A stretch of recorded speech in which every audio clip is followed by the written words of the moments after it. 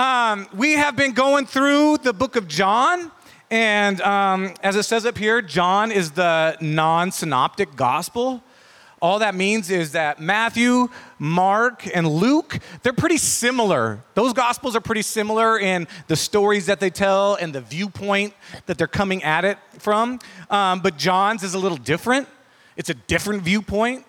It tells different stories that are still in line with what Jesus has done, but it's written a different way. It's like a different source material, right? It's like, you know, when you listen to the news and you hear one news story and you turn the channel and the news is completely different. You know that? Have you ever experienced that? Except both of these are really true, right? It's just two different accounts. And I'm just going to give a brief recap of what we've been doing in John. So, as I like to say, previously in John. John starts off like this. He says, in the beginning was the Word, and the Word was with God, and the Word was God. So what John's doing is he's establishing who Jesus is that he's God and that he's always been, his eternality. Then we have Jesus getting baptized. You've heard of John the Baptist. John the Baptist was preparing the way, telling people that, hey, the Messiah is coming. And then while he's baptizing people, he sees Jesus coming. And this is what he says. He says, behold, the Lamb that will save the world from its sins, the Lamb that will take the sins of the world, right? Again, this is John telling us who Jesus is. He's the Messiah, right? And then Jesus gets baptized. He starts calling his disciples. He starts going and seeing people and saying, hey, come and follow me. And we saw last week that Jesus performed his first miracle, right? Like he turned water into wine. He's at a wedding. It's among family and friends. It's more of a quaint ordeal. And they run out of wine. And Jesus' mom's Mary is like, she's like, hey, hold on, let me ask my son to do something, right? And she goes, Jesus, you know, they've ran out of wine. And he's like, what, Mom? He's like, it's almost like an embarrassed kid moment, right? He's like, come on, Mom, it's like, not right now, right? And Mary's just like, do whatever my son says, right? And he turns all this water into wine. And people are like, what the heck? And not only wine, but it's like the best wine. Which brings us up to today. Oh, sorry. This is the wrong thing right here. Hold on, let me go to this one real quick. This is the thing about what he's writing, though. John could be summed up like this. He even writes it, he says this. He's writing these things so that you may believe that Jesus is the Christ, the Son of God. And when you put your trust in him, you will have a life that lasts forever through his name. So everything in the book of John is so that you may believe that Jesus is the Christ. So when we're reading this, when we're looking through John, everything John's writing is to point to this.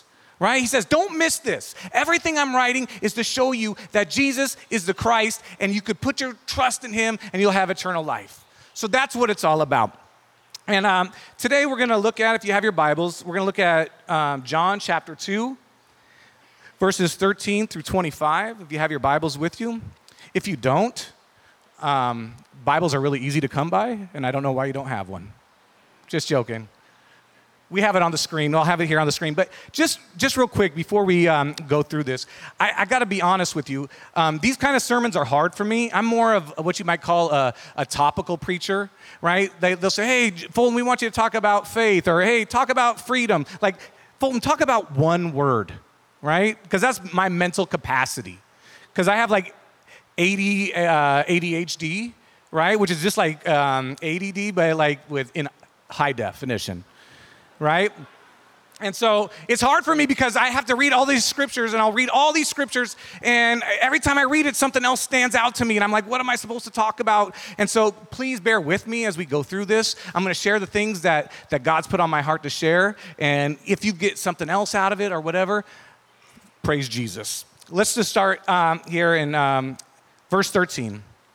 It says, when it was almost time for the Jewish Passover, Jesus went up to Jerusalem. In the temple courts, he found people selling cattle, sheep, and doves, and others sitting at tables exchanging money.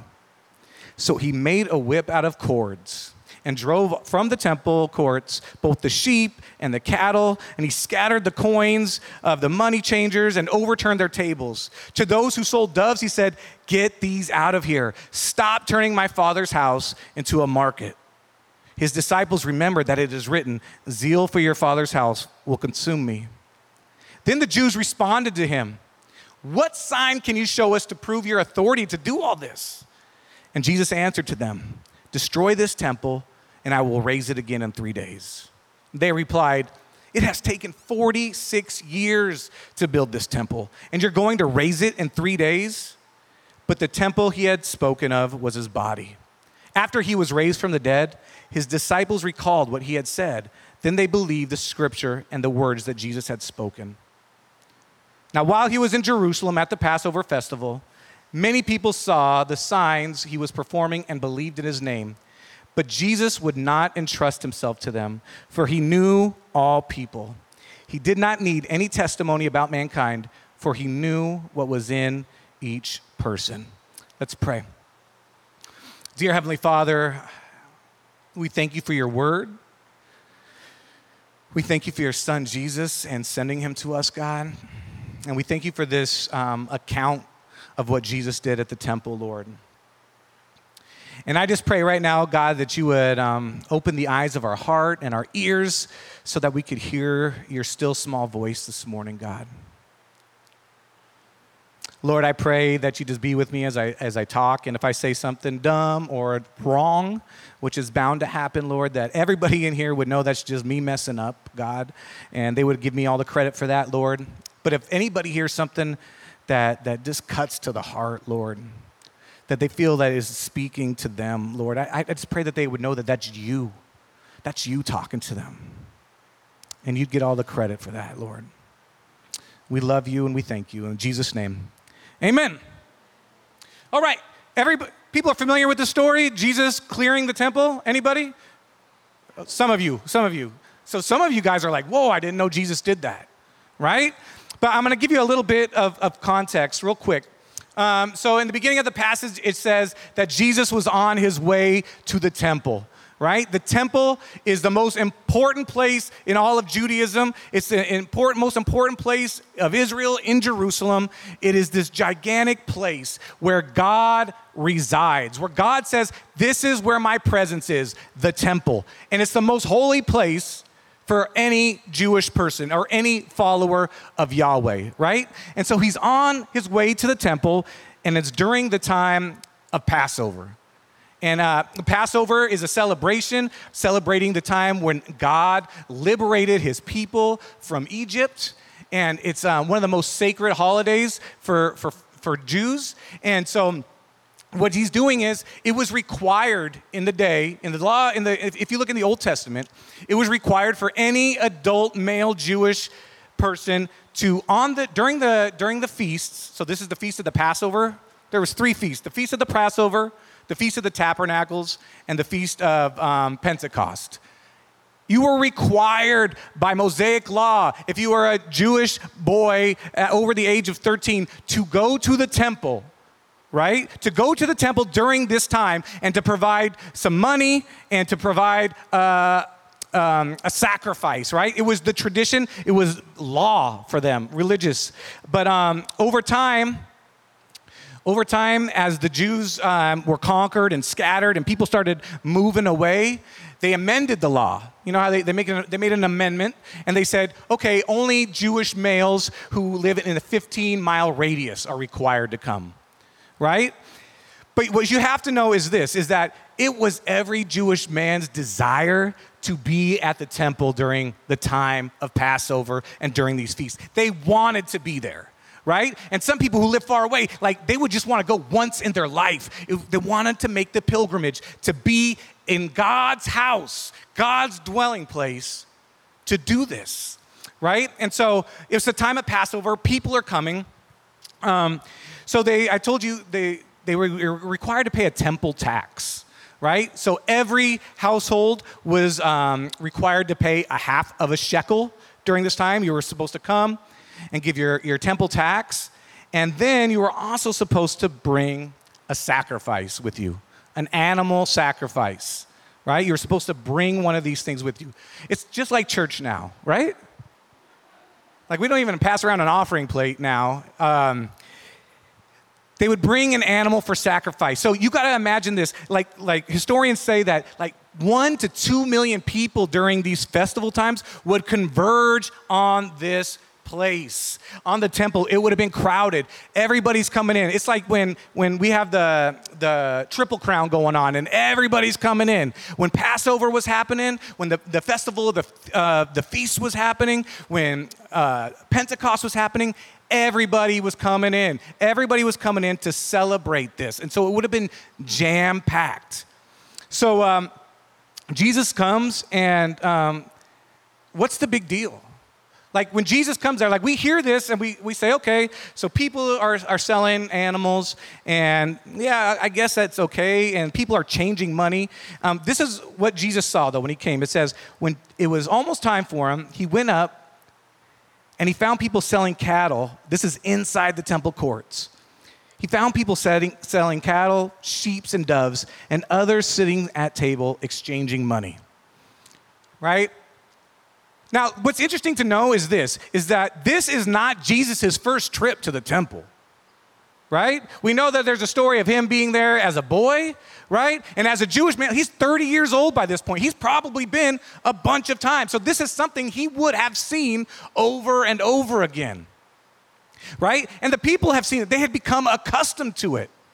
And what's interesting is this, like when we hear like, oh, they're selling stuff at church, that sounds terrible. And they're selling doves and changing money. But look, it didn't start off terrible.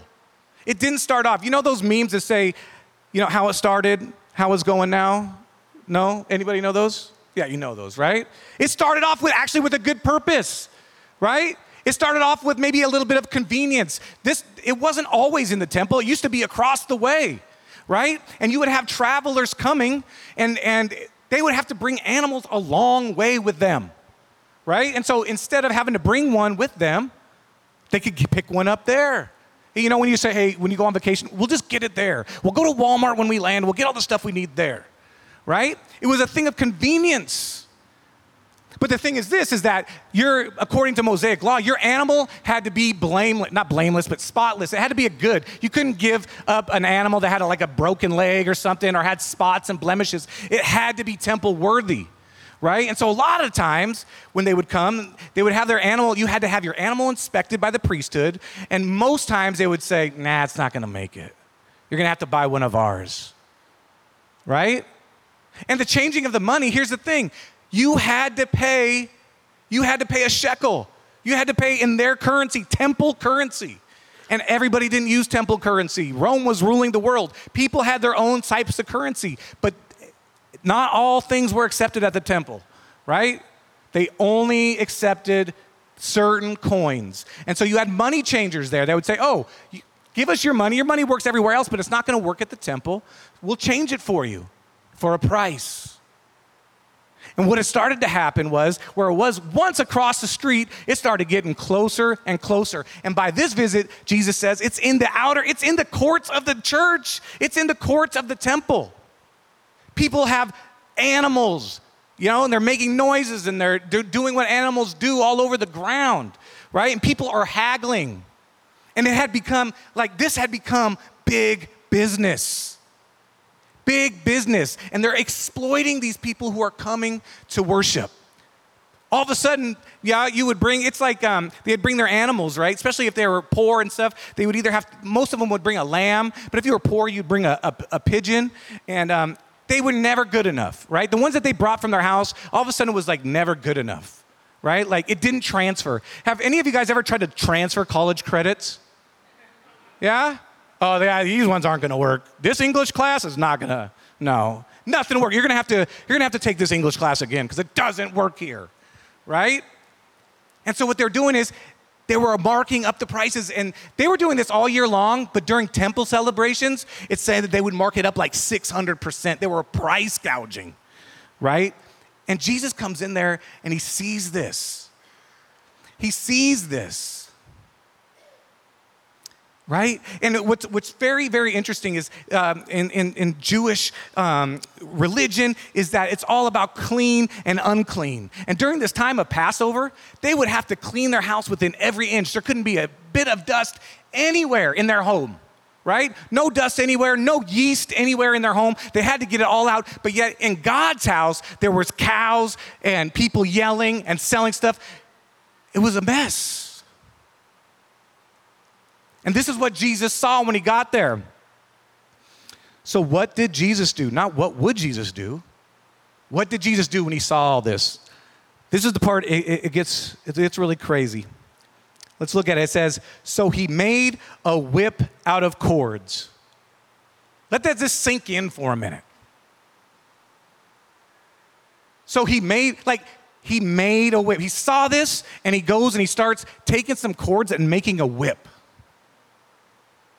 Like last week, we got Jesus turn water into wine. This week, we got him turning cords into a whip. But what does this tell? Like, first of all, this tells us, number one, this is premeditated. Yeah? This is calculated. This is not Jesus seeing something and flying off the handle into some sort of fit of rage. He goes and he starts making a whip. What did that look like to the disciples? Like, hey, what's Jesus making over there? I don't know. Maybe he's making like a lanyard for his keys. I don't know. Right? And they're like, oh, it looks like a whip. A whip? Why would he be making a whip? And then he starts heading to the temple. He's like, where is he going with that whip? Think about that. He uses this whip and he goes and he starts driving everything, both the sheep and the cattle. He scattered the coins of the money changers and overturned their tables. To those who sold doves, he says, get out of here. Stop turning my Father's house into a market.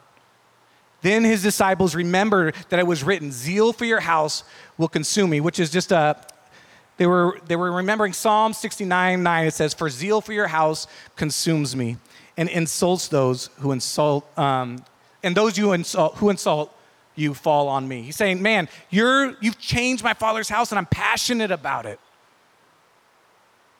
Now, this is a crazy story about Jesus. This is not the Jesus that you see sitting in a field with a little lamb talking to a 5-year-old kid, right? He's packing a whip. And it's weird because, man, we live in a time right now like, dude, we've had a really tough week, yeah? The stuff that's going on in our country and in the world is so heavy, and there's nothing I could say to comfort you. All I know is that we all need Jesus. And I would love to come up here and just talk about running to Jesus. But in this story that I'm saddled with today, I have Jesus going to the temple and using a whip, throwing things over, getting the cattle out of there, kicking over money tables, coins going everywhere. Let that sink in for a minute. It does not compute. It doesn't work with what we usually think of Jesus. So Jesus does this, and you got to imagine this, like it's not just okay to do, you can't just go into a place. Like even here, right? If someone just came in here and started kicking tables over, we'd be like, hey, what's going on? Someone would go and talk to them. This is not allowed. But here, this is the most sacred place in all of their country. And Jesus is going and doing something, and he's wrestling and he's disturbing the establishment. He's disrupting the status quo. No one would have sat back idly and said, oh, this is okay. Oh, what's he doing here? They would have been like, what's going on? Why is he doing this? And this is what they say. This is how the people respond to Jesus. The Jews then responded to him, what sign can you show us to prove your authority to do all this? Right? And Jesus answered them, destroy this temple, and I will raise it again in 3 days. They replied, it had taken 46 years to build this temple like this. In fact, they were still building it at this time.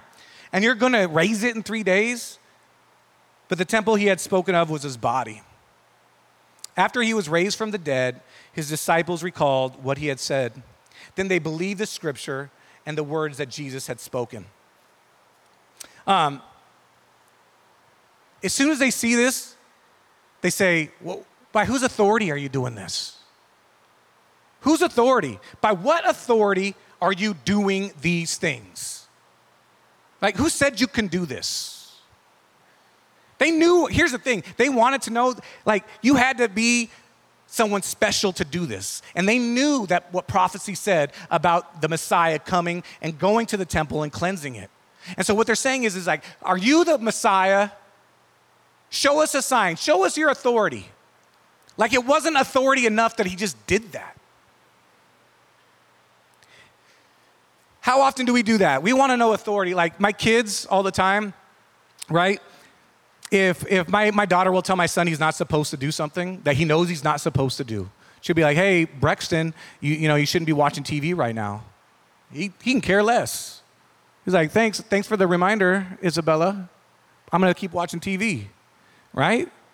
But if she comes in and says, you better turn that TV off, and he's like, why? He's like, because Dad said, and he's coming up the stairs right now. Then there's some authority to it, right? When someone tells you what to do, you're like, who are you? Right? When a cop shows his lights and you pull over, yeah, and he says, hey, you know how fast you're going? You're like, yeah, I'm sorry. You try to get out of the ticket. But if some dude just flagged you down and he wasn't a cop, he didn't have the authority, he was like, hey, you know how fast you were going, pal? You're like, why did you stop me? Kick rocks. Mind your own business. And here's the thing. There's a difference between power and authority. Right? And last week we talked about Jesus turning the water into wine, and that was a sign of power. Like he could change water into wine. But this is about authority. Here's the difference between them. Power is the ability for someone to influence and control others. It's a personal trait or gift. Power, like you're strong. Power does not follow hierarchy.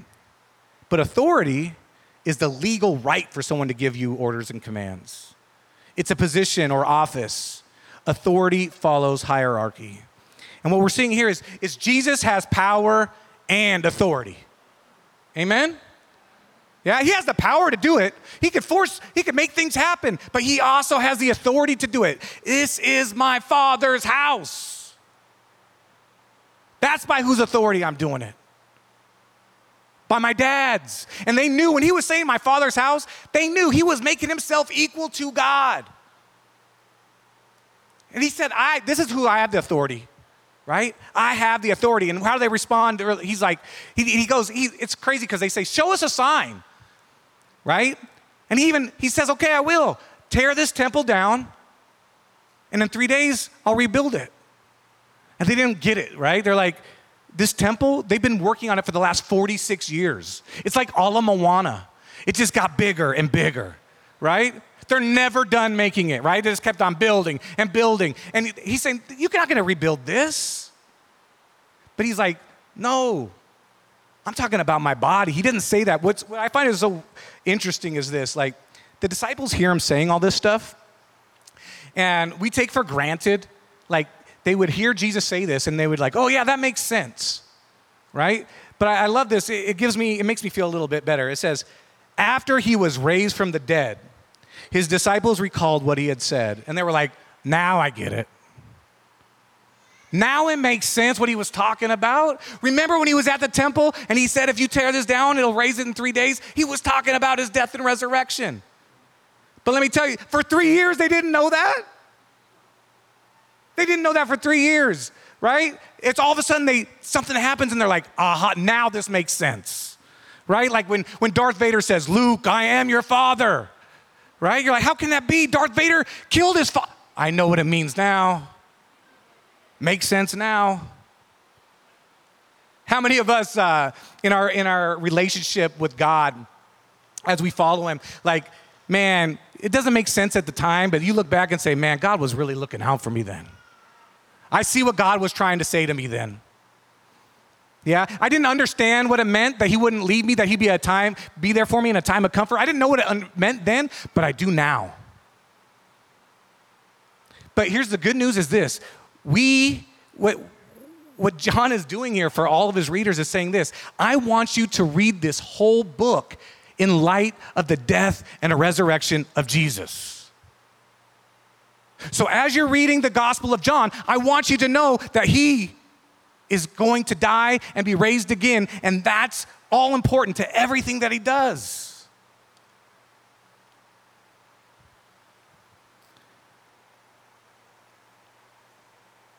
Then it goes on. Now, while he was in the Jerusalem at the Passover festival, many people saw the signs he was performing and believed in his name. But Jesus would not entrust himself to them, for he knew all people. And he did not need the testimony about mankind, for he knew what was in each person. So what were some of the responses of what Jesus did? They questioned Jesus' authority. Yeah? They questioned Jesus' authority. Who are you to do these things? Some were demanding signs as more of a proof, right? And the Bible's pretty clear, like demanding a sign isn't showing a sign of faith. It's saying, hey, this is a lack of faith. I want you to show me. I'm still not convinced. Why don't you show me who you are? So some people demanded a sign as proof. Some people saw the signs and believed. And even the disciples, right? They didn't fully understand, but they had faith. Regardless of their response, is this: Jesus knew their hearts. Jesus knew what was going on inside. Like, no matter what they said, if they said, oh, okay, I will follow you, or I do believe you're the Messiah, the Bible says that Jesus knew his hearts and he didn't entrust himself to him. He's like, I'm smart. I know what's going on in your heart. I know you're wowed by the signs. Yeah, and you want to follow me because of what you're seeing. And I know you're not fully committed yet. And now is not the time. Right? The Bible says that as believers and followers of Jesus, that signs and wonders will follow us. We're not supposed to be following signs and wonders. We're not supposed to be looking for signs and wonders. Yeah? This is where faith comes in. Now, here's the thing. I get to tell this story about Jesus, and it's a pretty crazy story. It gets some people excited because they're like, man, I didn't know Jesus did that. But like, what does this have to do with me? What's a guy 2,000 years ago going into the religious norm and kicking over some tables and saying, hey, you shouldn't be doing this? What does it have to do with us today? What's this scripture have to do with us today? Well, first of all, it's trying to show us that God has authority, that Jesus is Lord. That's what John's doing, but it's important to ask ourselves, what does this have to do with me? How does it apply? When I leave here today, what's Jesus kicking over some tables and liberating some sheep and some doves have to do with me? But I want to tell you, the first thing is this. I want to tell you what it's not. It's not an invitation to rage against the machine. It's not an invitation to, anytime you see something that you think is an injustice or wrong, for you to go kicking tables over. Yeah? We love to do that. Like we love to be angry. We love to use this scripture to justify our anger and to be mad at everything. Well, this isn't right. Yeah? It's easy to come in and be like, to look at church, today and say, oh yeah, there's a lot of this going on in the church today. There's a lot of this, some tables need to be turned over, right? Like, you have coffee out there? Turn my house into a Starbucks, a den of caffeine, kick it over, right? Oh, look at all the sound equipment. Oh, there's a show, kick it over. Like, it's not a green light to say anything you think is wrong that you're gonna go and kick down, even if it is wrong. Let's put this in perspective. The Bible has 2 accounts of Jesus cleansing the temple. He may have done them more, but the Bible says 2 times, right? Jesus was 33 years old. He was sinless. He was the Son of God. And he did this twice. People are like, when Jesus saw sin, he got angry. Like, you need to know this. Jesus could not look anywhere his whole life and not see sin. When Jesus called the disciples to follow him, he saw their sinful nature. Jesus' reaction to sin isn't always kicking over tables. Yeah? Here's the thing we like to say, have you ever heard this phrase? If you're not mad, you're not paying attention. Yeah, if you're not mad, have you been watching the news? If you're not mad, then you're not paying attention. Like, we should be mad all the time. Because we look at the world and it's dark and corrupt and there's so much garbage. And that is true, but the Bible doesn't say we respond in anger. Yeah? Well, this is what James says about it. Dear brothers and sisters, take note of this. Everyone should be quick to listen, slow to speak, and slow to become angry, because human anger does not produce the righteousness that God desires. People all the time want to say, well, I have this righteous anger. And if we're honest, it's usually self-righteous anger. You know what sin really bothers me, that makes me so upset and makes me want to do something? Other people's sin. That's the sin I really have a problem with. They should not be doing that. And I got to do something. If I don't do something about it, who will?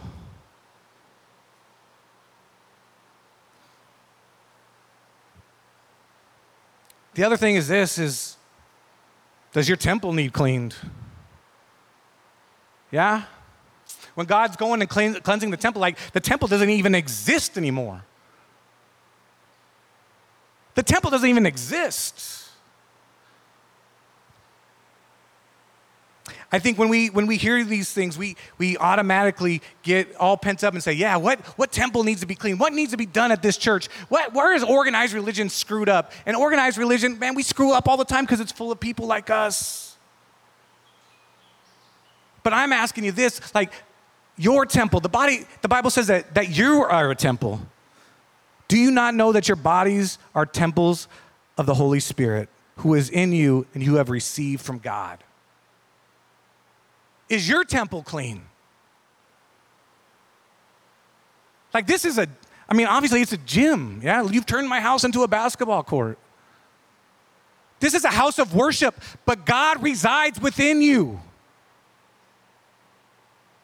We come here and we worship together corporately, but God says, man, his dwelling is in you now. There is no more temple. He resides. His Holy Spirit is in you. How is your temple? We're saying, yeah, they need to get this out of their table, and I want to flip this table and flip that table. And God's saying, no, what about this temple? What about the temple of your heart? What's going on? You need to ask yourself this. What have you allowed to set up shop in your heart? What have you allowed to set up shop and feel comfortable in your heart? This temple of God. This is what happens with sin, right?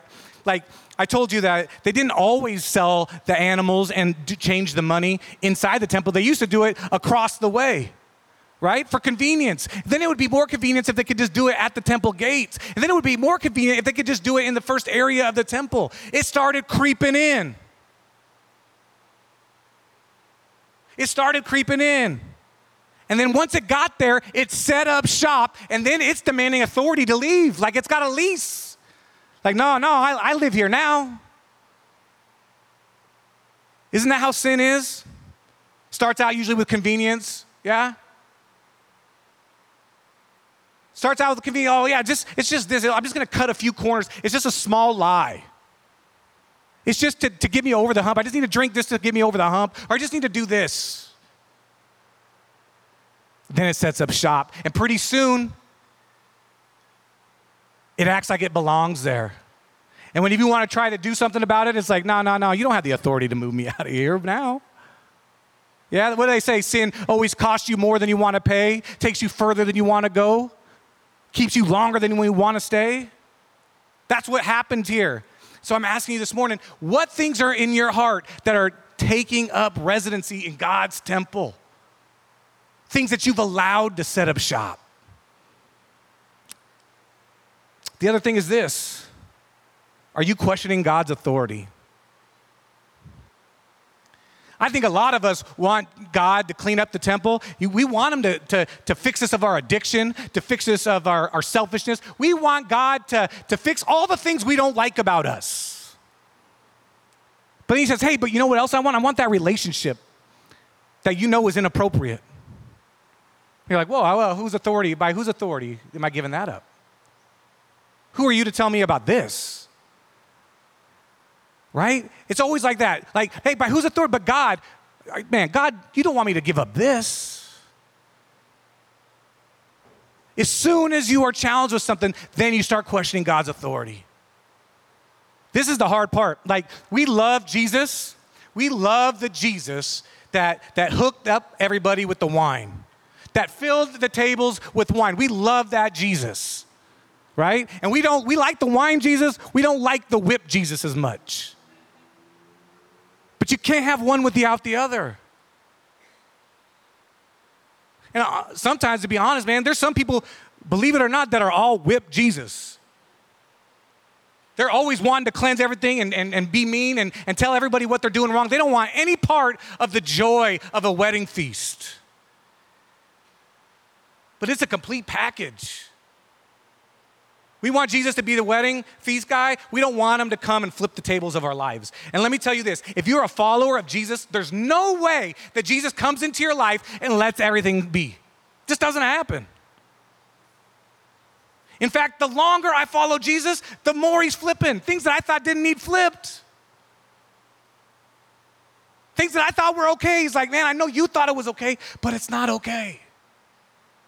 The more I follow Jesus, it's not the less I need him, it's more I need him more and more. It's not like following Jesus isn't like something you get better at in a sense where, like when you ride a bike and you have training wheels and at some point you take the training wheels off, right? Jesus isn't like that. Jesus isn't like, hey, follow me, and then pretty soon you'll be doing it on your own. It's like, no, Jesus is the training wheels, and then it's like, man, I don't even want to ride this bike. I just want to get on your shoulders, Jesus, and go anywhere you want me to go. I'm going to depend on you more and more, not less and less. Does God have authority in your life? That's the question. We love to say he's the Lord of the universe. Right? He's the King of Kings, Lord of Lords, but is he even Lord of your entertainment choices? Is he the Lord of your schedule?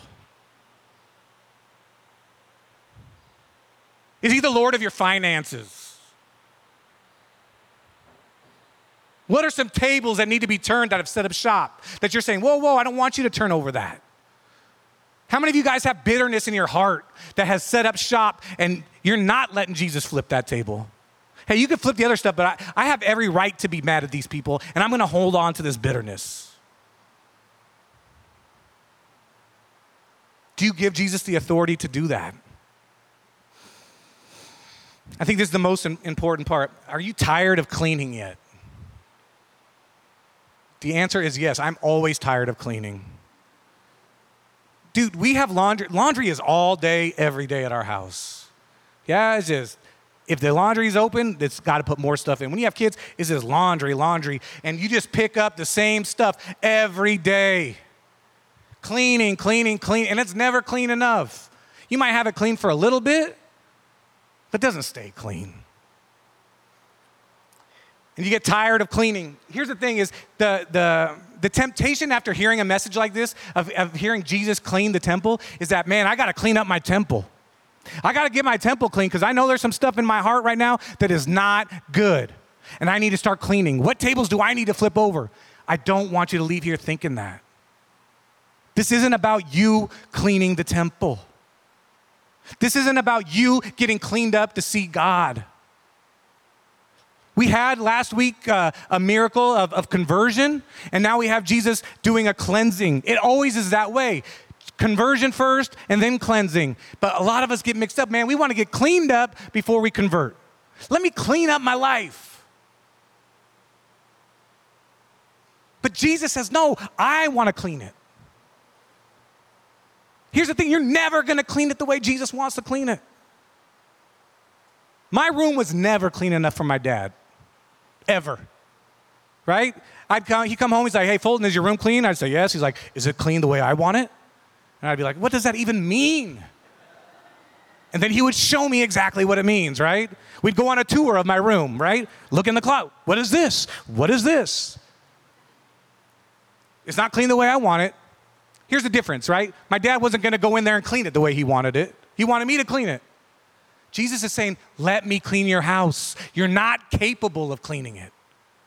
Some of the stuff you think is good is bad and needs to be tossed. Are you willing to let Jesus come in and do that? Are you tired of cleaning? Are you tired of the stuff that's in your heart setting up shop?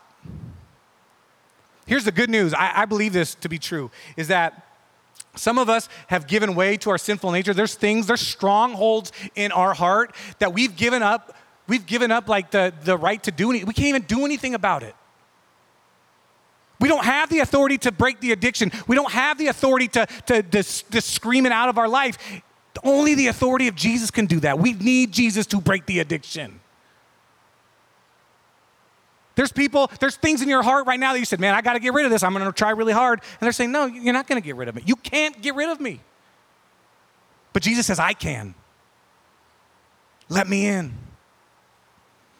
It says this, create in me a clean heart, O God, and renew a right spirit within me.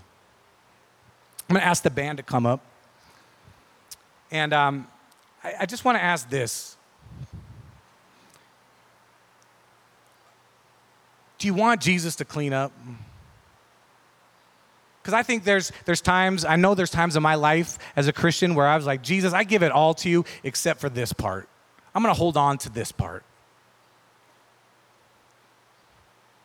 That's how we like to clean. We compartmentalize, yeah? So like some days I'm just going to clean the bathroom. If I can get the bathroom clean, that's great.